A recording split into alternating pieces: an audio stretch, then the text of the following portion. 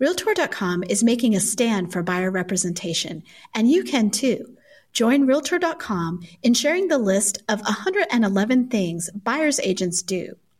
Visit Realtor.com/buyer agent toolkit to help spread the word. Buyer agents are essential.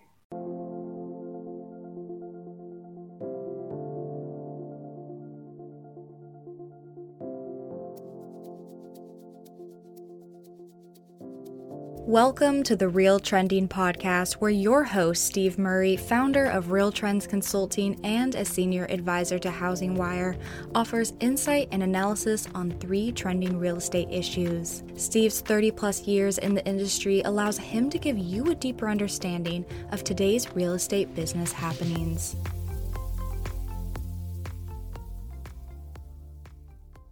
Hi, this is Steve Murray. Today I want to cover 3 topics. 1, the market in 2022 to 2024. 2nd, consumers and all the litigation noise in our industry. And last, lessons from the 2021 RealTrends 500. So, a prominent real estate executive asked recently, what does the market look like in 2022 out to 2024? I think 2021 I understand. I don't think I understand what may happen in the future. So let me offer a few underlying facts. We're still creating as many households as we're building housing, both multifamily and single family. The problem is that we are looking at a 4 to 5 million housing deficit from the 2010 to 2020 period. That is, there were 4 to 5 million households formed more than there were houses built for them. And we're seeing the implications of that in today's market. However, while we think this is overheated, remember, please, that in 2020, existing home sales were up 5.6%. That's not earth-shattering. Across the year, that was a fairly good but not astounding result. In 2021, we may see a similar result, 3 to 6% increase in unit sales, which again is not off the charts at all, given the number of households we have, the continued growth of the population, and now the stimulus provided by the federal government in terms of both COVID aid and employment aid of all kind, almost $4 trillion worth. And that's on top of operating deficit at the federal level of at least $1 trillion in both 2020 and will happen again in 2021. So we have an excess of money being spread through the economy. Jobs are recovering. Unemployment is falling. Housing sales increases should be no surprise to anyone. When we look back, one of the key factors we've studied for 20 years now is the percent of all households that buy a home in a given year. We should have known before the last crash something was about to happen, because the long-term average is about 4.6 to 4.7 of all households. 4.6 to 4.7% of all households on average buy a home each year when you look at a 40-year average. When we look back at 04-05 and notice that the percentage was in the mid to high 6% range, we should have known that something was going to happen in terms of a rapid slowdown. Well, we looked at that data for 2020, and while it is a little elevated, not really a lot. It was closer to 4.9 to 5% when you look at both new and existing home sales last year. So yes, it's elevated a little bit above the 40-year average, but not that much so. So 2022 through 2024, outside of another black swan event like COVID, we should see continued increase in housing sales just based on A, demographics, growing number of millennial and Gen Z families recovering and entering, if not already in their primetime home buying years, B, an increasing share of boomers and traditionals selling their homes and moving into alternative housing, low interest rates, which the chairman of the Fed has told the American population we're going to do everything we can do to keep them low, and an abundance of capital. So we've got a growing economy, we've got growing demographics in favor of home buying and home ownership, we've got low mortgage rates. In essence, all of the factors that can create a very favorable housing sales market look to still be in place in 2022 out to 2024. Again, things can change, especially if we get some out of right field event like we did last year.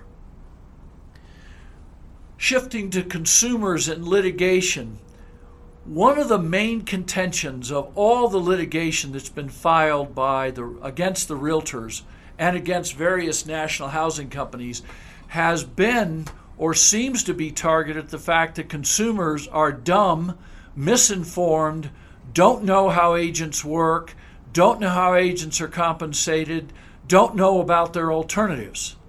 And yet all the housing research we've done over the past 20 years at RealTrends through Harris Insights shows time and time again that A, consumers actually are aware, A, they don't have to use an agent to buy or sell a home. There's no law that requires them to use an agent to buy or sell a home. B, that they're aware that there are a multitude of options for them. Different kinds of full service firms, different kinds of flat fee firms, discount firms, for sale by owner opportunities, numerous. And again, market research and consumer research has shown time and time again that consumers are completely aware of the fact there all are alternatives. Next, consumers are very aware that commissions are negotiable, and frequently consumers negotiate to reduce their commission costs in a transaction. Data in the market proves that. The next key point that many of these lawsuits seem to put forth is that, well, if buyers didn't have to pay as much commission, that a seller would reduce their price. Well, let's just put this aside for the minute. First of all, every practitioner in this industry, all the experienced people in this industry are completely aware sellers don't change their asking price very often, if at all, based on what their cost to commission or closing costs are. Their price is their price. And all of these litigators who seem to think, well, if we can reduce the cost of a buyer agent by a point or a point and a half, that in fact the seller would reduce their price and therefore reduce the cost of the buyer, they simply don't know what they're talking about. And by the way, we're highly confident that if you looked at all of the actual data about this topic, you would find that that's to be the case. It's just very interesting that for nearly 30 years that we've been doing consulting work and expert testimony on this topic, it continues to be the case of the other side that consumers are dumb, misinformed, blocked from information, that if they only had all the information, they would change their behaviors, they wouldn't pay for the services, and yet all of the evidence in the marketplace itself says otherwise. It'll be interesting to see how this all turns out. Last, lessons from the 2021 RealTrends 500. Well, just focusing on a couple key highlights. The RealTrends 500 from 2010 to 2020 doubled the number of agents. And that's an increase of 100% over 10 years, while the Realtor membership count grew right at 38%. So the RealTrends 500 picked up significant market share among the number of agents that are working for a RealTrends 500 firm. Interesting enough, the number of transactions done by the RealTrends 500 was slightly more than double, by about 6 points. So where the agent count grew 100%, the transaction count grew 106%. Well, that's good. It shows a very modest per person productivity increase. In fact, the productivity increase is so small as to not need further discussion at this time. But here's a key finding, two of them. One, for the past 5 years, the RealTrends 500 was picking up 0.3 of a point share, 5.5% share. But in 2020 versus 2019, their market share of total transactions grew 3.5%. 7 times the largest year-over-year growth we've ever seen before. And in fact, the market share of the RealTrends 500 grew by 10%. They grew it from 34.5% to almost 38% in 1 year of all the transactions. So clearly, larger firms are starting to get more market share at a faster pace than ever before. But here's at the root of it all. Think back. Agent count doubled. Transaction size a little bit more than doubled. What's this mean?